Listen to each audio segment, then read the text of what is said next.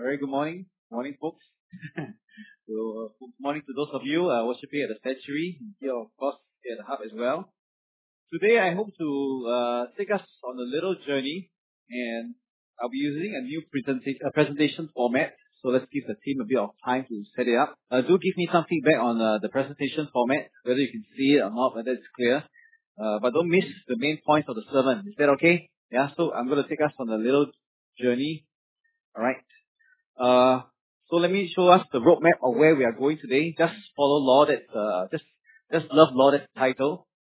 So I want to show us first of all the problems with just following the law blindly, and then I will bring us to see the beauty of the law, how we can see justice and love in the law, and then finally we will move on to loving the law. So we can be people who just be known as people who just love the law. Are you ready for this journey? Let us begin with a word of prayer. And now, Lord, may the words of my mouth and the meditations of our hearts be pleasing to you, our rock and our redeemer. Amen.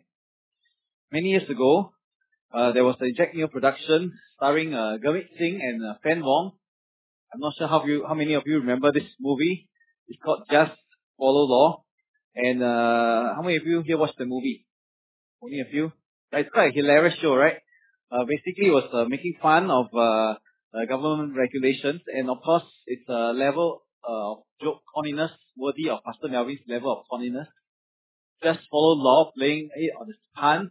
You know, we Singaporeans like to say, okay law, so just follow law. So, government regulations, just follow law. That's the kind of theme that the movie was exploring. And the movie shows how we often misuse and misunderstand the laws set up by people in authority. And how some people blindly follow the letter of the law. Or worse, some people, in the movie, it showed that people didn't want to do the work. And so they used the law to protect themselves from further work. It's quite a hilarious show. Indeed, except with the lawyers in our midst, who earn their living using the law, most of us don't really like the word law whenever we hear it, right? Think of outlaw or in-laws. Just joking. Yeah, I love my in-laws, okay. I'm sure many of us love our in-laws too. Alright? But the thing is that we don't really like the word law for some reason. I think the first reason is by our sinful nature, we are lawbreakers. And so whenever the word law is mentioned, we already have this kind of negative feeling towards it.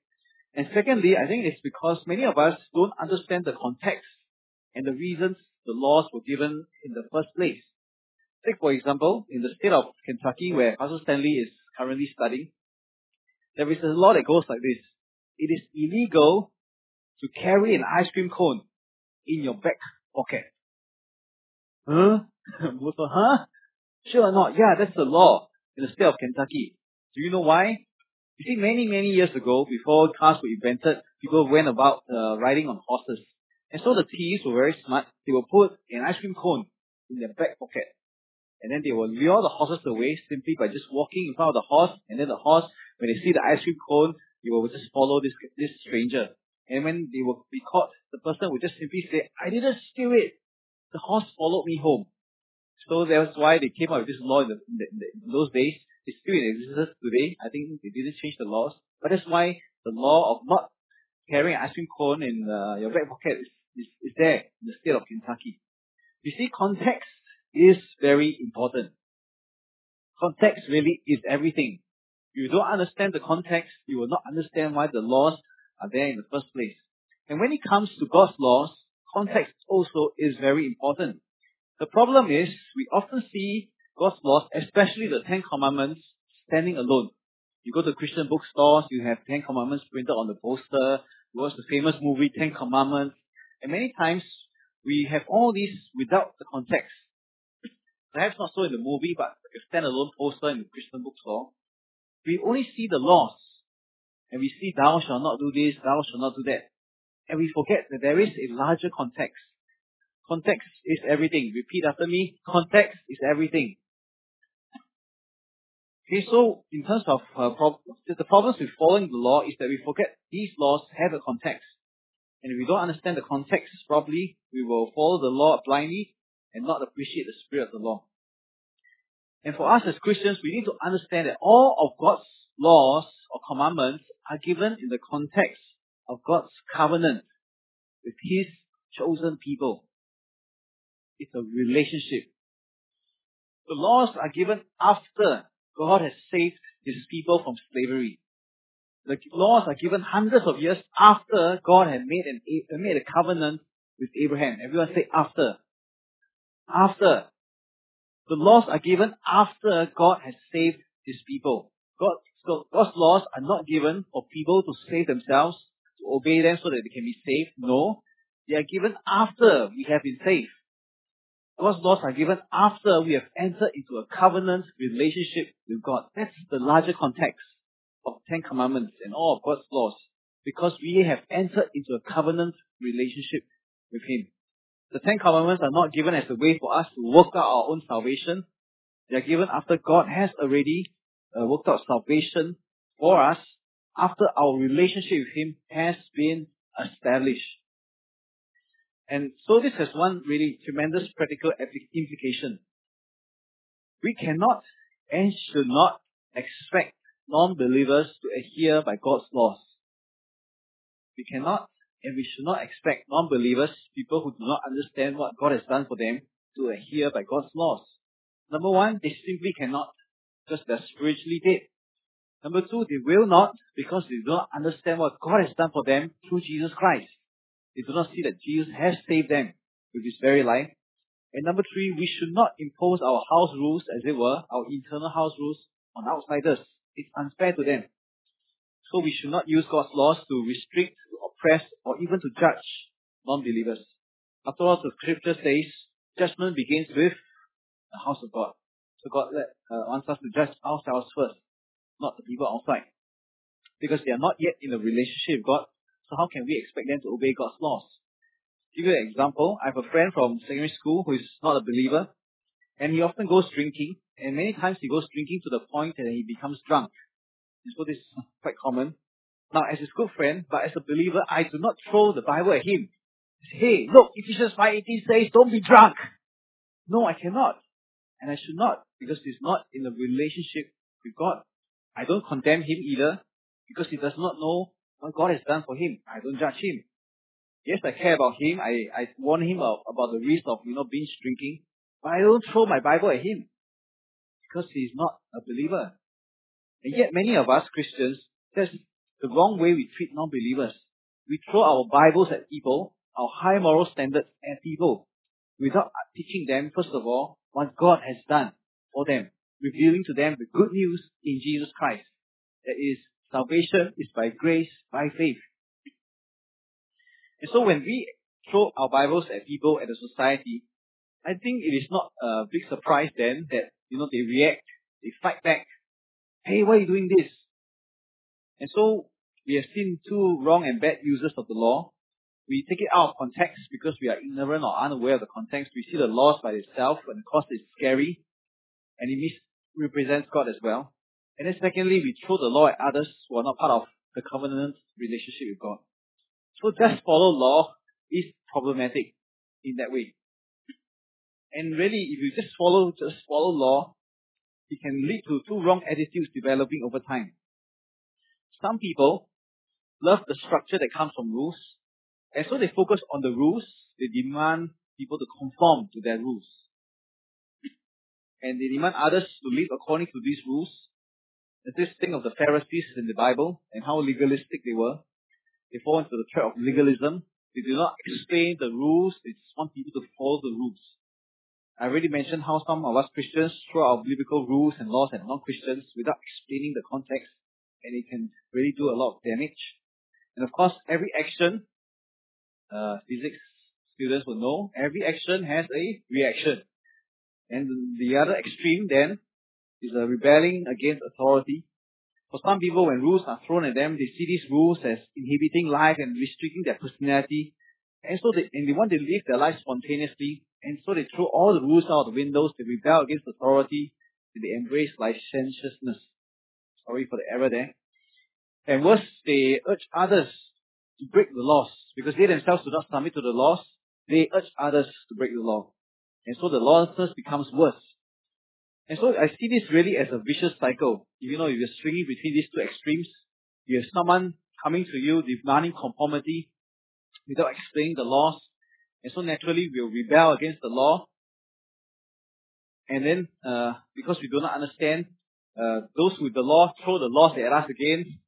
And then we rebel against the law, and it becomes a vicious cycle. So just for law is problematic in that way. Now let's move on to the next part of our journey to see that God's laws actually reveal many things. The beauty of God's laws, the justice and the love found in God's laws. And God's laws and word reveals three fundamental things. First of all, it reveals who God is. Secondly, it reveals who we are, our identity. And third, it reveals how we are to relate to God. First of all, let's look at who God is. We need to understand fundamentally that the laws, the Word of God, reveal the character of God, His nature, both His justice and His love. Let's look at our passage for today, Deuteronomy chapter 10, verses 12 to 22. Listen to the tone and the spirit that this passage is written. It's not up there in the presentation, so I want to encourage us to flip our Bibles open. I know it's a bit dark here in the hub. You can use your handphone apps. I'm sure you can see it. Alright, let's do that. Let's get into the practice, the habit of referring to God's Word. Thankfully, I can hear some people flipping their pages, so I'll know when you are done. We can start reading the Bible passage together.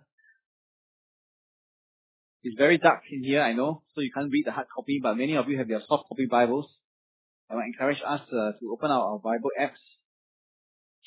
Deuteronomy chapter 10, verses 12 to 22. Listen to the tone, the way this passage is written. And ask yourself, how do you think God is represented as this passage is being read? Alright? Deuteronomy chapter 10, reading from verse 12. And now, Israel, what does the Lord your God ask of you, but to fear the Lord your God, to walk in obedience to Him, to love Him, to serve the Lord your God with all your heart and with all your soul, and to observe the Lord's commands and decrees that I'm giving you today, for your own good. To the Lord your God belongs the heavens, even the highest heavens, the earth and everything in it. Yet, the Lord set His affection on your ancestors and loved them, and He chose you, their descendants, above all the nations as it is today. Circumcise your hearts, therefore, and do not be stiff-necked any longer. For the Lord your God is the God of gods, the Lord of lords, the great God, mighty and awesome, who shows no partiality, accepts no bribes. He defends the cause of the fatherless, the widow, and loves the foreigner residing among you, giving them food and clothing. You are to love those who are foreigners, for you yourselves were foreigners in Egypt. Fear the Lord your God and serve Him. Hold fast to Him and take your oaths in His name. He is the one you praise. He is your God who performed for you those great and awesome wonders you saw with your own eyes. Your ancestors went down into Egypt, were 70 in all, and now the Lord your God has made you as numerous as stars in the sky. So how do you feel as you hear these words of God? Are they oppressive? What is the tone? Verses 14 to 15, and especially verse 15, shows the love of God. Even though He's the Creator God, He chose Abraham. He chose to set His affection on Abraham and the Israelites. He chose us in the same way today. The love of God has chosen us. At the same time, we see the justice of God from verses 17 to 19. He's a God who shows no partiality, accepts no bribes. He defends the fatherless, the widow, and is concerned about foreigners. Know this group of people, the fatherless, and its orphans, children without parents, the widows, those who have lost their husbands, and the foreigners. These are the people who have little or no status in ancient Israelite societies. What does it tell you about God? When God says, these are the people I care about, I will execute justice for them. Do we really understand the character of God rightly? You see, He is the God who will seek justice and defend those who cannot defend themselves. He is the God who will execute justice for the fatherless, the widow, and the foreigner. You see, we do not many times understand who God is because we only read His laws without context. But when we see the larger context of who God is, we will begin to appreciate and begin to fall in love with the law of God. And it's in this context that we have the verses 12 to 13 and verses 20 to 22 where the command is to obey and to love God and to serve Him. Why? Because He is the one in the first place who has been faithful, who has performed great wonders and has blessed the people. So the laws really reveal a God of holy love. There is no trace of selfishness or sin in Him. No stain, no rebellion. He is perfectly faithful and loving to uphold His end of the covenant. Even when we are unfaithful, God remains always faithful. He is perfectly loving and just in His dealings with humankind. He shows compassion to the weak and will seek justice for the oppressed. And so we see how both justice and love are found in the law of God.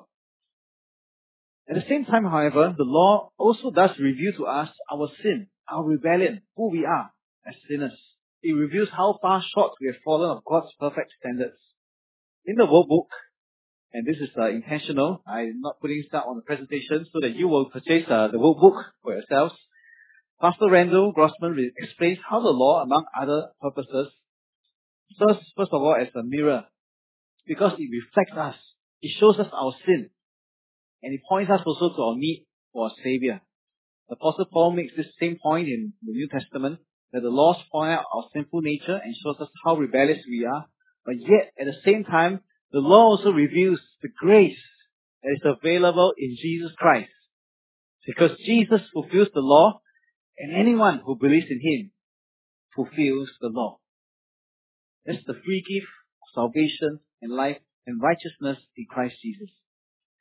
And again, in the book, we have a wonderful quote by Charles Spurgeon, who is known as the Prince of Preachers in his day.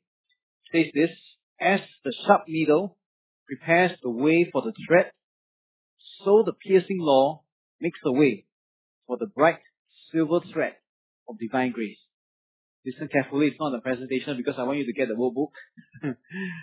Charles Spurgeon says this: as the sharp needle prepares the way for the thread, so the piercing law makes a way for the bright silver thread of divine grace. God's law points out our sin, but yet at the same time it reveals the grace that we have in Christ Jesus. And then this brings us to how we are to relate to God and why we need Jesus. I already explained earlier that God's laws must be understood in the context of a covenant relationship between God and His people. The laws are given after God has saved His people. And so obeying the laws does not save us. Let me say that again. Coming to church, obeying the laws does not save you and will not save you. But it shows us our identity as God's people. It merely reveals our identity as His children. And because, like father, like son, and like daughter, we want to become like our Heavenly Father. And the laws reveal who our Heavenly Father is, that He is both just and loving, as we have seen earlier. And if we love the Lord, truly we want to become like Him in every way. And so that's how God wants us to relate to Him. First of all, most importantly, through Jesus Christ, we come to Him because Jesus is the fulfillment of the law. And then He wants us to relate to Him in obedience, to obey His commands, because we know that His commands are for our good. And when that happens, when God begins to open our eyes to see the beauty of the law, we will find really a joy and a delight to understand His word, to obey the law. We will no longer see His laws as oppressive. We will not use it to oppress others. Sinners see the laws as oppressive, or Pharisees use the law to oppress others. But as children of God, we will have a different paradigm. When we begin to see that love is at the heart of God's laws, and our hearts are transformed by His love, we will begin to love the law. We will begin to love the law. Not a sentimental kind of love, as Pastor Melvin preached, but an obedient kind of love.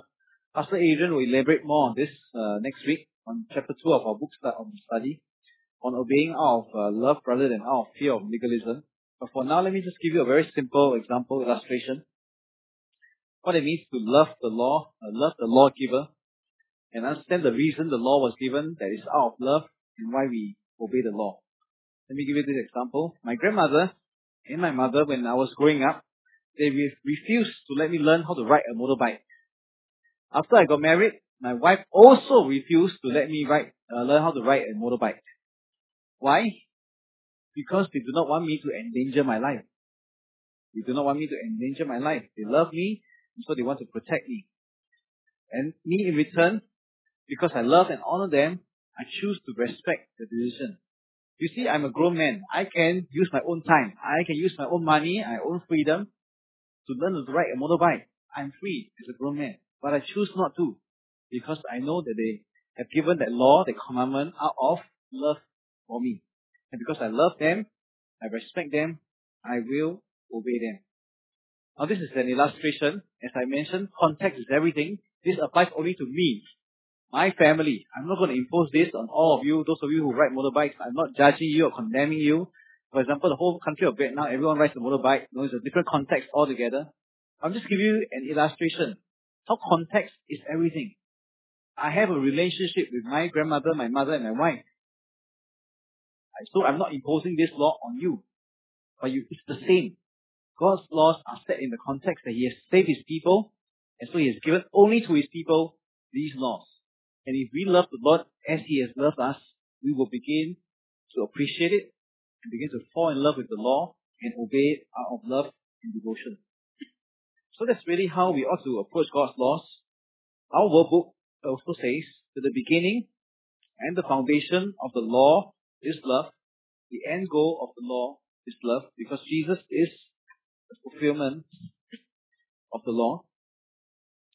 God's goal is that we become loving people, just like Him. People of justice and mercy, just like Him. Jesus loved God perfectly, obeyed Him fully, and thus He fulfilled all the laws.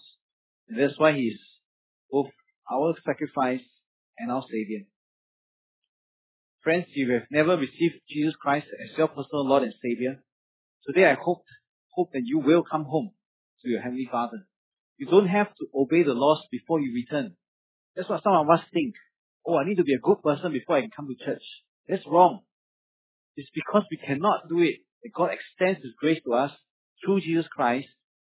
And He says, the Father says, come home through Jesus Christ. He has fulfilled the law for you. He is your righteousness, your grace, your love, everything.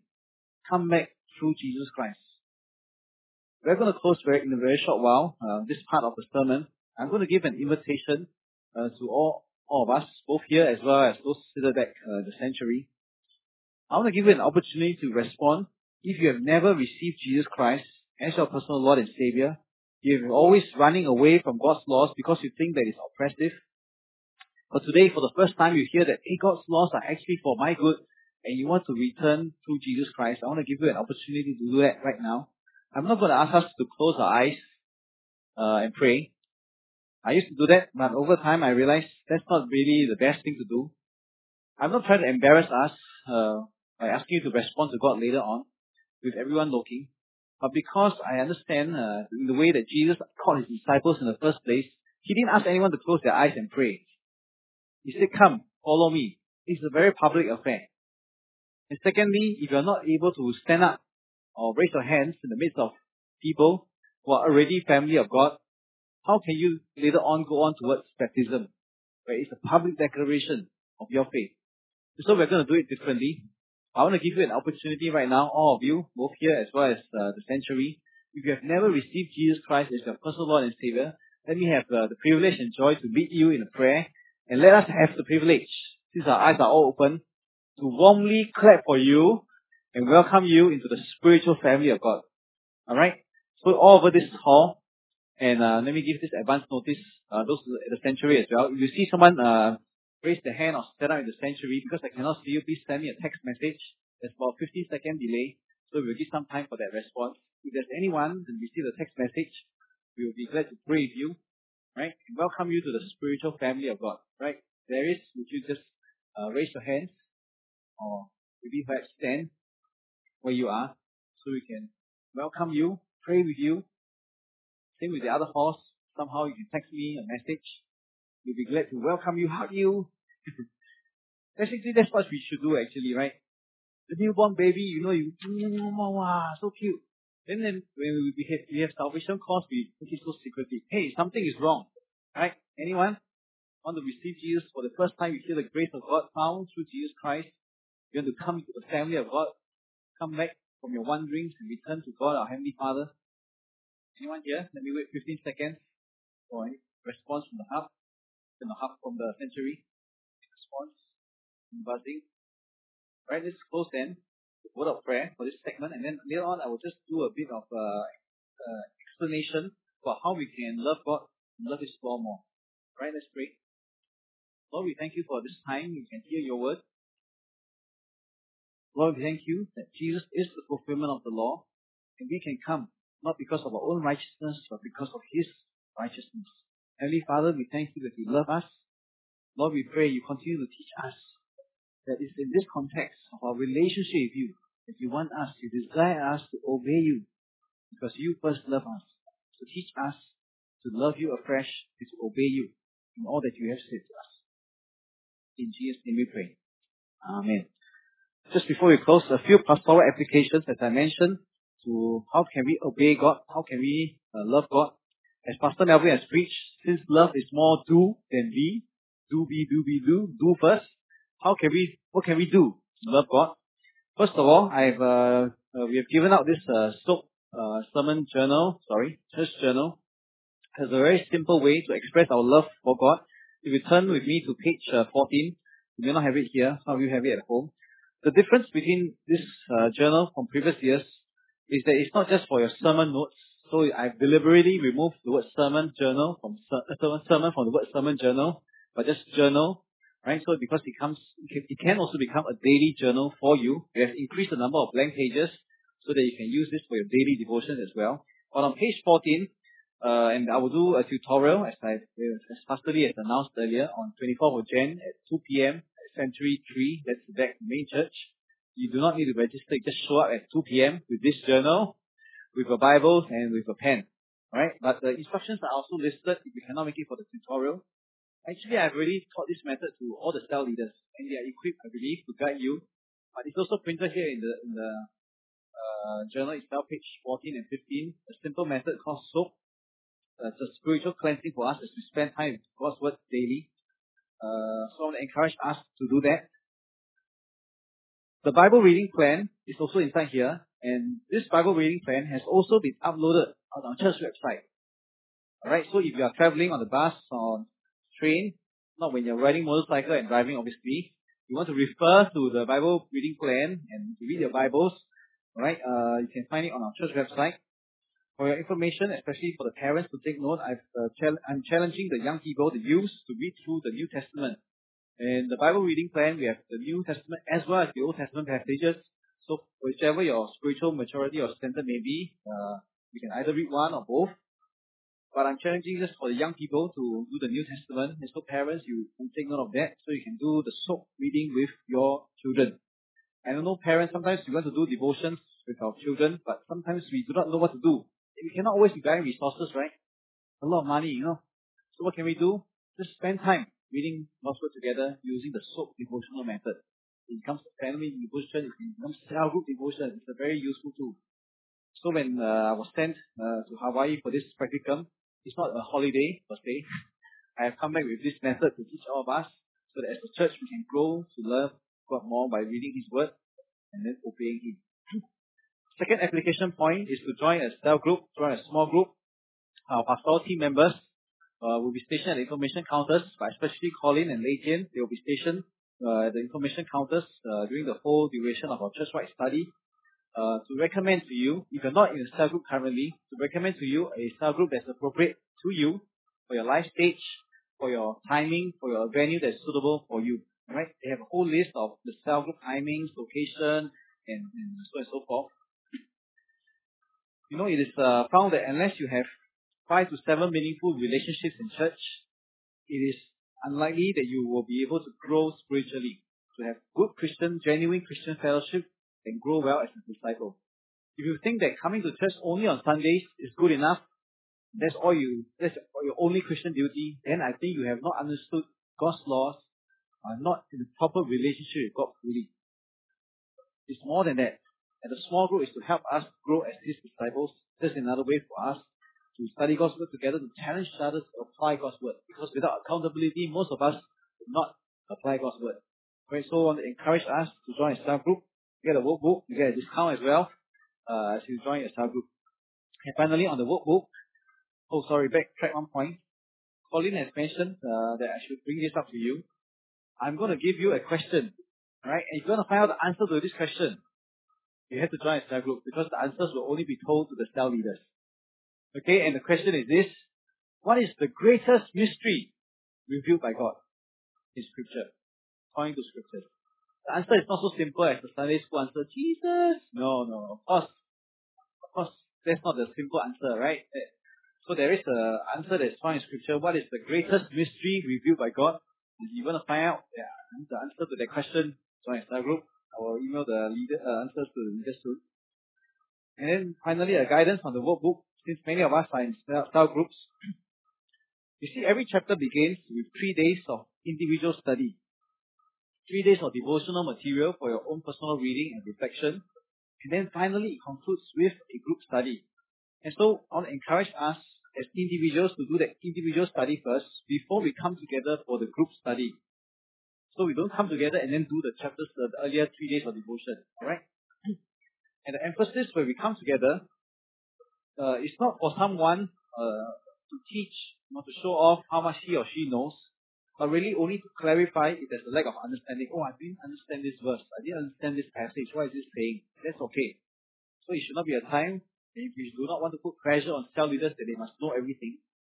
And definitely we do not want to make cell group a time of sharing group ignorance. You know, some leaders do it this way. What do you think? What do you think? What do you think? What do you think? Oh, okay. Close. It's close. That's not the way to do Bible study. Right? I think this workbook is very good. It has all the answers, a lot of guidance here. We have sent the cell leaders additional materials. Really that's additional. It's not necessary. We just deal with the application questions in the group study. Issues like of the heart. What gets in your way of obeying God's commands? Those are the questions we want to discuss at group level, share our vulnerable, our weaknesses, and pray for each other. That's what the group is supposed to do, to encourage each other. So there's no need to go beyond what's printed in the workbook. For example, there's no need to discuss the animal sacrifices in the book of Leviticus. You don't need to go into all that. Alright, just focus on the workbook is good enough. That's all the explanation I want to give this morning. So I want to encourage us. Join our group, get the workbook, and begin to do your own daily devotions using the SOAP method. And the Bible reading plan is here, as well as the